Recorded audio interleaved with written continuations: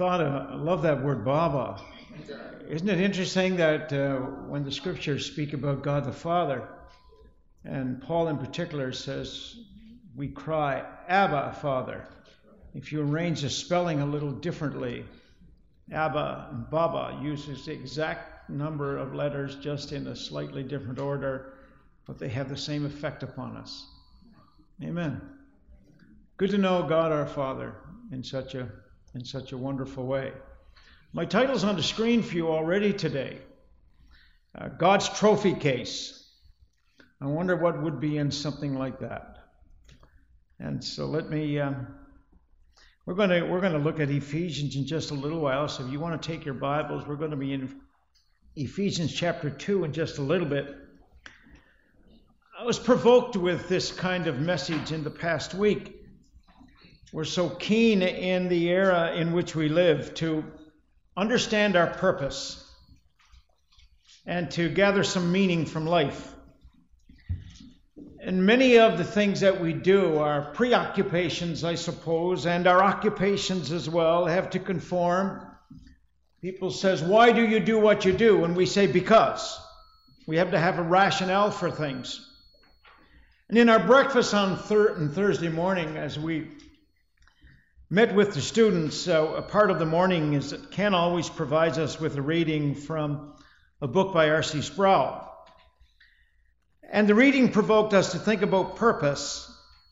And it came to my mind as he led us in that reading that just a short time ago, one of the top books for every Christian, I suppose, at least in the Western world, and I'm not sure about the rest of it, was the book The Purpose-Driven Life, which had been preceded by Rick Warren's book, The Purpose-Driven Church.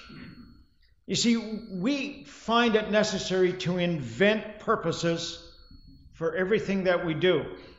Some of it is evident, but some of it is not. Every game, every leisure activity. I believe that fishing is relaxing. That's my why. It's a natural stress reliever.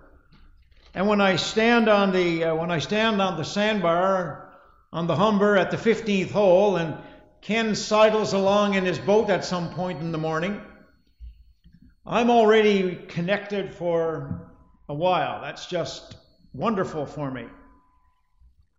I defend another of my bad habits by saying hockey is good exercise. Good way to blow off stress. Take anything that's happened to you in the course of a week, transfer it to that little black object called a puck, and hit it as hard as you can. Wonderful. Golf, I'm told, is a place to build relationships, good relationships. I'm not so sure because I don't play the game. I'm afraid to play it because I'm afraid I might like it. One of golf's immortal moments came when a gentleman from Scotland demonstrated the new game to President then, Ulysses Grant. So you know it was a while ago. The man from Scotland carefully placed a ball on the tee and took a mighty swing. A good cut, as some would say. The club hit the turf and scattered dirt all over the president's beard and the surrounding vicinity. The ball stayed on the tee. Again, the determined man from Scotland swung, and again he missed. And the president waited very patiently through 6 swings, and then he quietly stated, "There seems to be a fair amount of exercise in the game, but I fail to see the purpose of the ball." You see, there's that word purpose again. I read an account last week of about a man who was determined to give his mother a birthday gift that would outshine any possible other gifts that she might be given on her birthday. And so he had found out about a bird that had a vocabulary of 4,000 words. The bird could speak in numerous languages and even sing 3 operatic arias. He immediately bought the bird and paid the whopping sum of $50,000 for it and had it delivered to his mother. And the next day, which was her birthday, he phoned to see if she'd receive it. and asked her the question, "What did you think of the bird?" She replied, "It was delicious."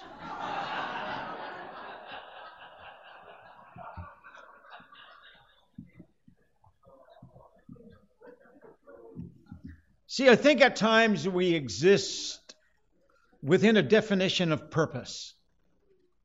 If we were to miss the purpose of the church, what God intended, we could turn it into anything we wanted to. It could be negative, it could be very wrong-spirited, could exist for the wrong kind of motives, and it's possible some churches do. But if I were to ask a question about the purposes of God, what's God's purpose in us? What's God's purpose for you and me? Really, what's the meaning behind what we do week after week after week? Then maybe the Apostle Paul has offered us a good answer in Ephesians chapter 2, beginning to read at verse 4.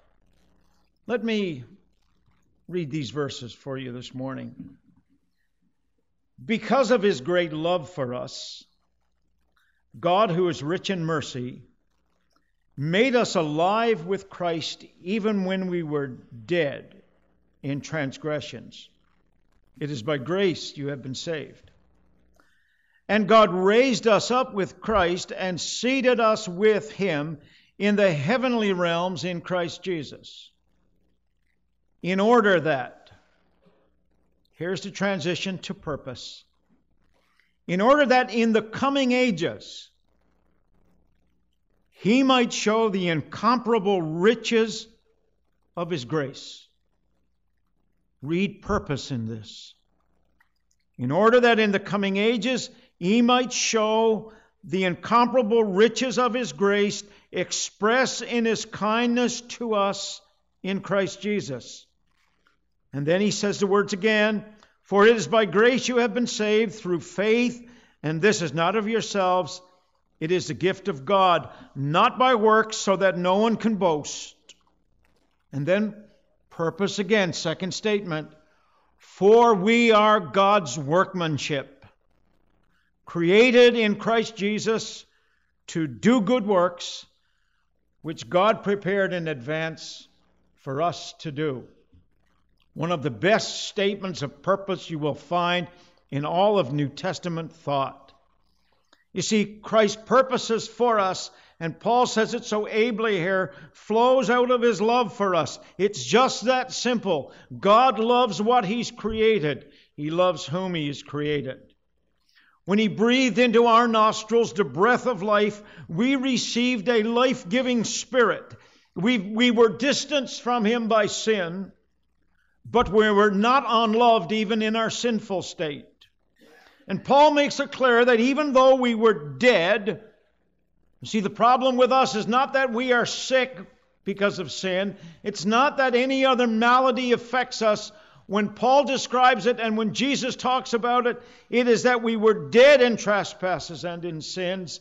In that state, God loved us. So many people have tried to plumb the depths of logic for God's reasoning in loving the human race. Andre Crouch wrote a wonderful song that I heard as far back maybe as my early 20s, expressing the mystery of God's purpose. And he phrased it in a question. I don't know why Jesus loved me. I don't know why he cared. I don't know why he sacrificed his life. But I'm glad. I'm glad he did. Go look up the verses of that song and hear Andre Crouch singing it. You see, God's purposes were accomplished in love and made real by the resurrection of Christ. We were made alive with Christ and called to sit in heavenly places. How many people here today really feel as though you've been sitting in heavenly places? And some of you will look at me or you'll say to yourselves, "You don't know my work environment, Pastor. Heavenly places. You don't know where I live. You don't know who I live with." You see, heavenly places don't necessarily refer to our natural surroundings. I'm positive that Christians who labor in some of the world's developing countries endure things that aren't exactly heavenly. I listened to a Canadian soldier not long ago who was on the bench with me, describing the sounds and the smells and the dangers of the time he spent in Kabul, Afghanistan, and heavenly was not the kind of terminology he used. Two things I want you to remember about the purposes of God from what Paul wrote today. When Christ ascended into heaven 40 days after the resurrection, in a sense, we ascended there with him. He is the head, and we are the body, and we're not disjointed. We are, as the Scripture says, and as Paul says so often, we are in Christ. And today, we wait for the reality of our faith being made sight.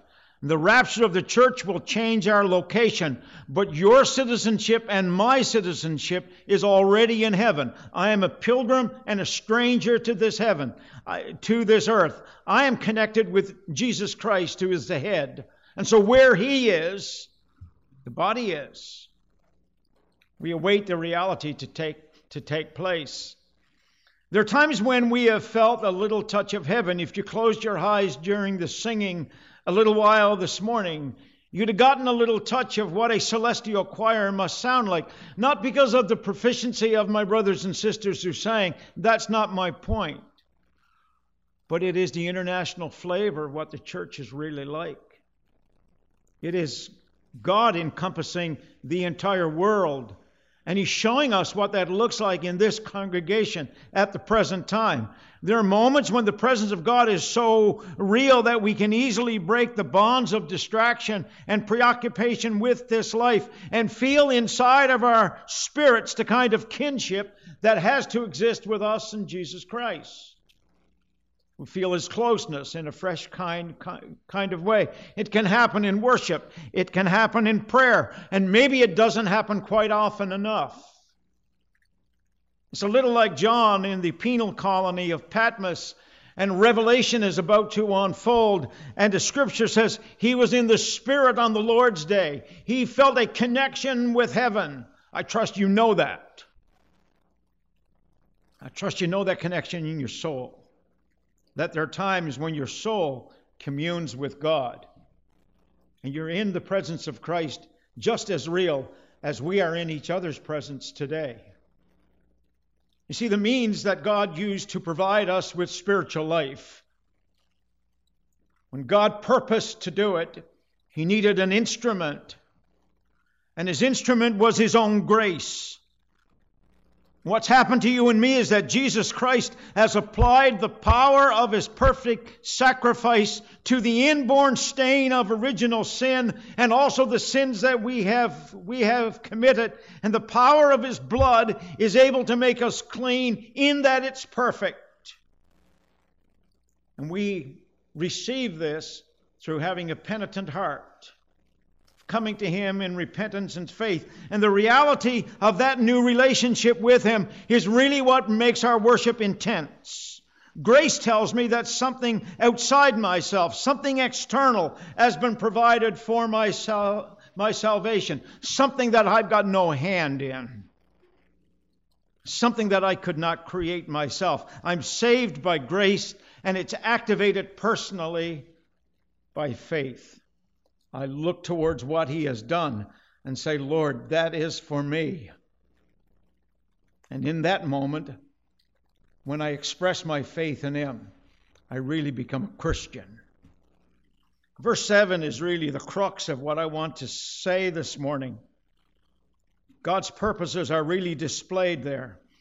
And I repeated this, I repeat it again, in order that in the coming ages he might show the incomparable riches of his grace. All that God has done has been in order for him to display us. We are God's trophy case in that regard. God wants to show us to the world. This past week, New York City put the hospitality of the people of Gander and vicinity on display with a Broadway production called Come From Away. People sometimes take priceless items and display them. The British government does it with the crown jewels. All of this talk of showing us off as trophies of His grace challenged me as to where God would show us off. Where does God want to put you? And I reflected one of the options in my title. Does God want us as trophies? Well, I don't want you to understand the common understanding of a trophy. Dusty pieces of metal and wood that mark something that is past. That's what trophies are. Trophies are for events and achievements that are yesterday's. I had my name on 2 trophies when the Bruce Arena went up in smoke in Port Basque. My achievements, gone forever. Don't worry about it too much. I think one of the awards was for the most minutes in penalties. I think God's more interested in something that is timeless, something that is current, not a dusty momentum of a past deed. Secondly, does God want us in some kind of a curio cabinet? Now, to me, this is a place to keep one-of-a-kind things, little gifts, curios, as they say. A curio is something that's considered novel or rare or bizarre. And I know what you're thinking. You're looking at one now, but I'm looking at them too. A curio is a decorative object, has no usefulness beyond its curiosity value. It's a spectacle, a conversation piece. I think God wants more than that from those that Christ has cleansed and filled with His Spirit. I trust you're getting the picture that we're not something to be taken and placed upon a shelf and only seen in passing, something that doesn't command daily attention. And does God want us in a museum? Some of us, I know, have been called old fossils. And we feel as though at times we've been mummified and stored away until enough time has passed until we're worth something. I imagine a group of people in the future being led through a rare building that existed in antiquity called the church. And the tour guide says this artifact was discovered asleep in a pew 500 years ago. We think the expression on his face means that he could not have been enjoying what he was hearing in that location. In fact, he might have been dead there a long time and nobody actually noticed. See, God doesn't want us to be artifacts.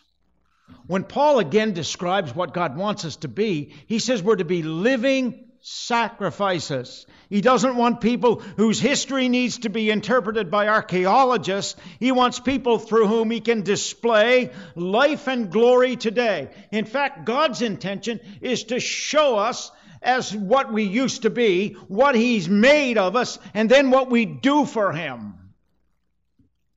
When we walk around, people should be able to look at us and say, there goes something that God has done a great work on. Wow. See, don't settle for being a stuffed moose head over someone's fireplace. I see one at Marble Mountain every winter, and you do too if you go there.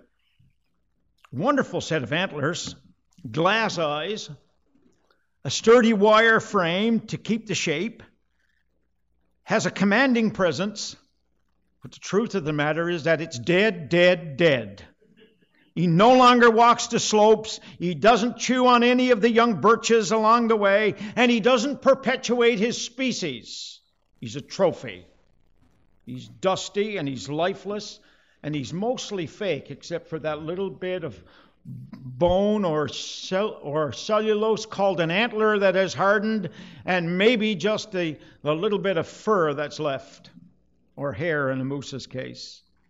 See, for God, there had to be a way for Him to show Himself. God is all about self-disclosure.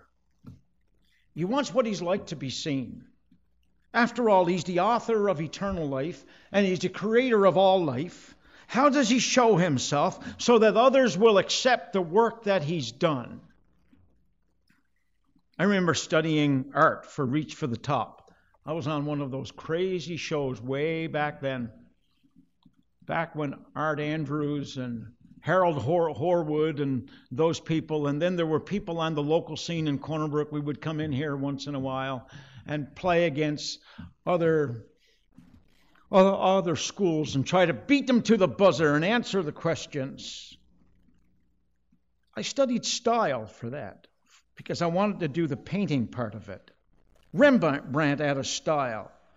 And to this very day, I can tell you the difference between a Vermeer and a Rembrandt and a Bruegel and a Picasso, maybe even a little bit of Salvador Dali.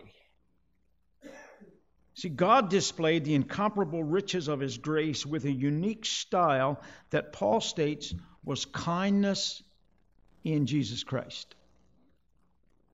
The purposes of God are painted with the palette of kindness. So if you want to show who God is, you paint him a picture with the kindness that flows out of your life. God uses kindness as a signature, his signature on human existence. And God's style is to win the world with kindness. And Paul cautioned the Romans in chapter 2 and verse 4 about overlooking the common grace of God. And here's what he said: do you show contempt for the riches of his kindness, tolerance and patience, not realizing that God's kindness leads you towards repentance? What kind of trophy does God have? It's a trophy that reflects kindness to others. Now, it's true that God is kind and good, but his kindness comes with purpose. God sends rain. Our Nigerian friends sang about it. Well, not only Nigerians, our internationals sang about it this morning. And he offers sunshine. It all comes from the hand of Baba. He has made the world in such a way that its bounty satisfies our needs, but in these things his kindness is complete because God's kindness has redemption at the core of it, at its heart. Paul wrote a short letter to a man named Titus, and in chapter 3, verse 3, he says this: but when the kindness and love of God our Savior appeared, he saved us, not because of the righteous things we had done, but because of his mercy.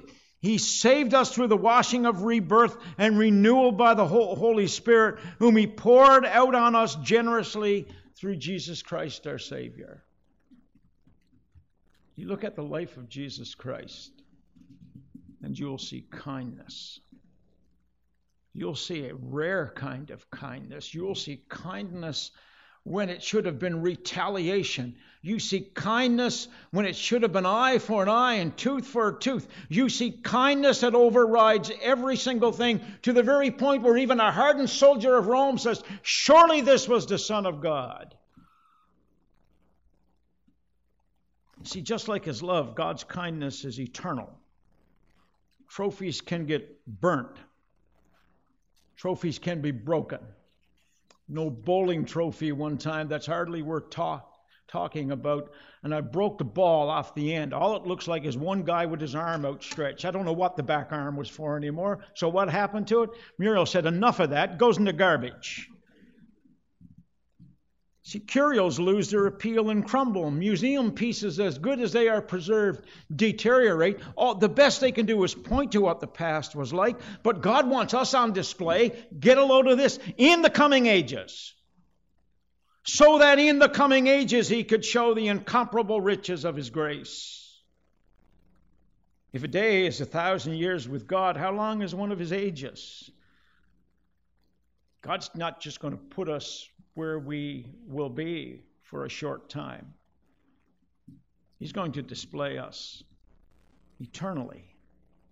See, we've no concept of his timelessness or the magnitude of his power and purpose. In fact, in order for God to do this, he's going to have to transform our mortal bodies into something far greater to experience his kindness, not just where we live now, but in the ages to come.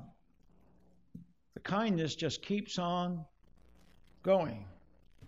See, all these wonderful and futuristic concepts come with an underlying piece of knowledge that Paul wraps up in verses 8 and 9.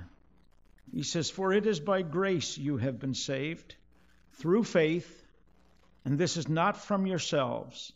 It is the gift of God, not by works, so that no one can boast." So no one is to glory as a Christian. We are what we are. And the future is what it will be for us solely because of a gift. It is all grace from the hand of God. If you read Old Testament, you know that Nebuchadnezzar went from the palace to the pasture and ate grass like an ox. Lost his sense of understanding. Read it in the book of Daniel. Alexander the Great, short life at 33, turned a man who had been a conqueror into one who had been conquered until he was a weeping and broken man. I remember when Saddam Hussein prophesied the mother of all wars had begun, and they eventually dug him out of a hole in the ground, looking more like a vagrant than a tyrant. Empty boasts. Paul said, "My boast is in the Lord." And I trust ours is. Suppose today someone came into your life, or into my life, a Bill Gates maybe, and said, "Here, Cal, there's enough to pay off your mortgage." Well, when I woke up in intensive care, it would be a great moment. But suppose he also said, "I took care of the balance on your truck, and I put enough into your account for you to get another one when that one goes. And here's a little something towards your retirement as well. And would you and Muriel like to go to the Wimbledon Tennis Championships this year? Here's front row seats, plane tickets, and accommodations in London." Sounds pretty dreamy, doesn't it? Because we all have our wish list. We all have things we want to do and places we want to see. But what if the next day, after all of this good stuff had been done for me, I met someone and said, "I did it. I paid off the mortgage, I kissed the bank goodbye, and now I own my car, and my retirement's looking better every day. There won't be a fish safe in the Humber River from this point on during fishing season." And you know what I would be? I might be truthful about what's happened in my life, but I'd be boastful and ungrateful. I would have failed to give credit where it's due. You see, there's a benefactor who deserves better. To give God less than what he deserves in praise and glory is to eat the rare bird without discerning its rarity, its quality, or its value. We are no different than the person who doesn't understand the value of their gift. If grace comes to our lives and we don't answer it with praise. Paul says so as he closes this section. And he says, "For we are God's workmanship, created in Christ Jesus to do good works, which God prepared in advance for us to do." It's hard to illustrate this relationship. I thought I could describe it like the way I see things on a particular do-it-yourself show that I can only get on the net now, called the New Yankee Workshop. Way before Mike Holmes was on the scene, way before Brian Baumler became a household name, there was a hero for me, Norm Abrams. Thank you. Glad there's someone who's in my world. Norm could take a chunk of old worn wood redeemed from a burn. He'd plane it, he'd square it, and he'd dress it And then he'd apply it to a plan for a marvelous table. He'd use the best of instruments. Usually in his day, they were from Delta. He had band saws and table saws and routers. He knew how to use a mortise and chisel and a joiner. Any number of jigs, special joinery and glue. And then he'd finish it until the finished project. Every angle was right. Every detail covered. Just sits there, a table ready to be spread. But even when I work on an analogy like that, I realize what Norm makes still has wormholes, which he used to call character. It had weaknesses and a limited time span, because when Norm is history, and he's not yet, all of his work will probably only be one day ashes or sawdust or splinters. But when Norm's work is here and gone, God will still have his workmanship on display. When the world is gone, as we know it, God's workmanship, a people out of every nation under heaven, will be still on display. And God will be able to look at this world and say, grace really did it. There will be union between Father, Son, and Spirit. Grace is the most powerful force the universe has seen. And for us, faith is so powerful because it connects us with the grace of God. It connects us to a level where we can become his workmanship. For the countless ages of eternity, the Church of Jesus Christ will draw attention to the finest work of God. So fine, in fact, that when Jesus describes us, he calls us his bride, his chosen one.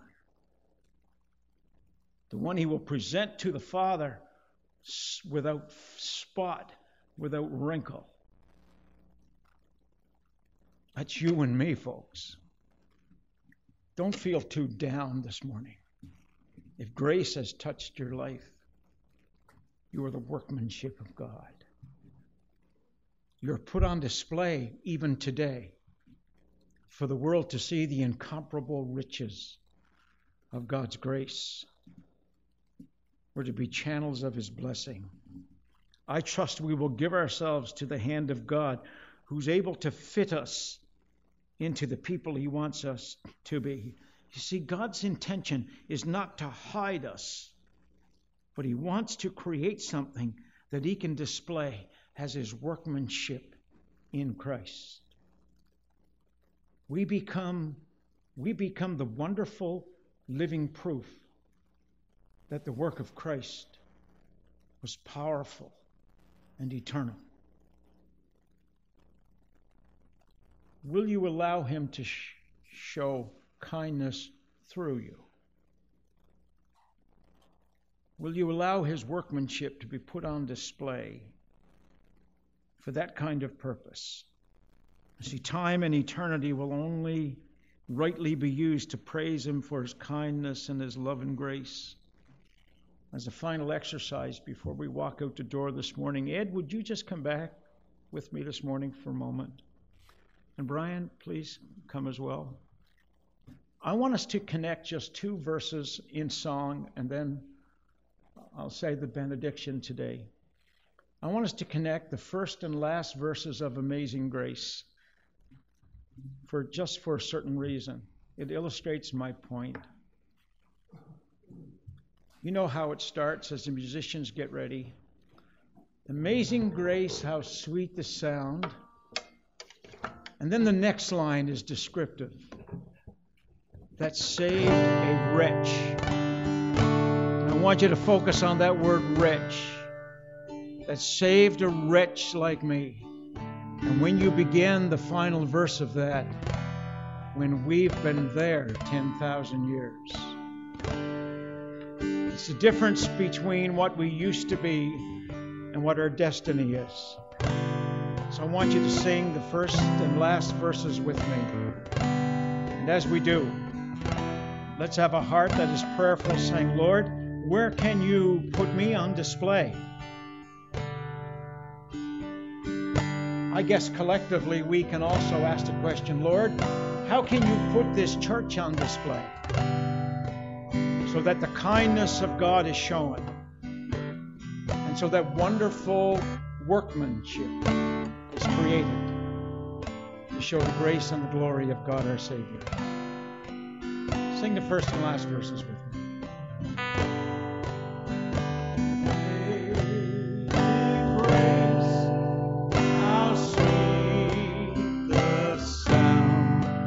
That saved a wretch like me. I once was lost, but now I'm found. I was blind, but now I see. And we've been there 10,000 years, bright shining as the sun. We've no less days to sing God's praise than when we first begun. As you go from this place today, I pray that we will know who we are. Our identity will be clear.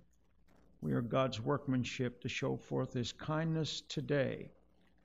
And we are His people to be put on display the countless ages of eternity.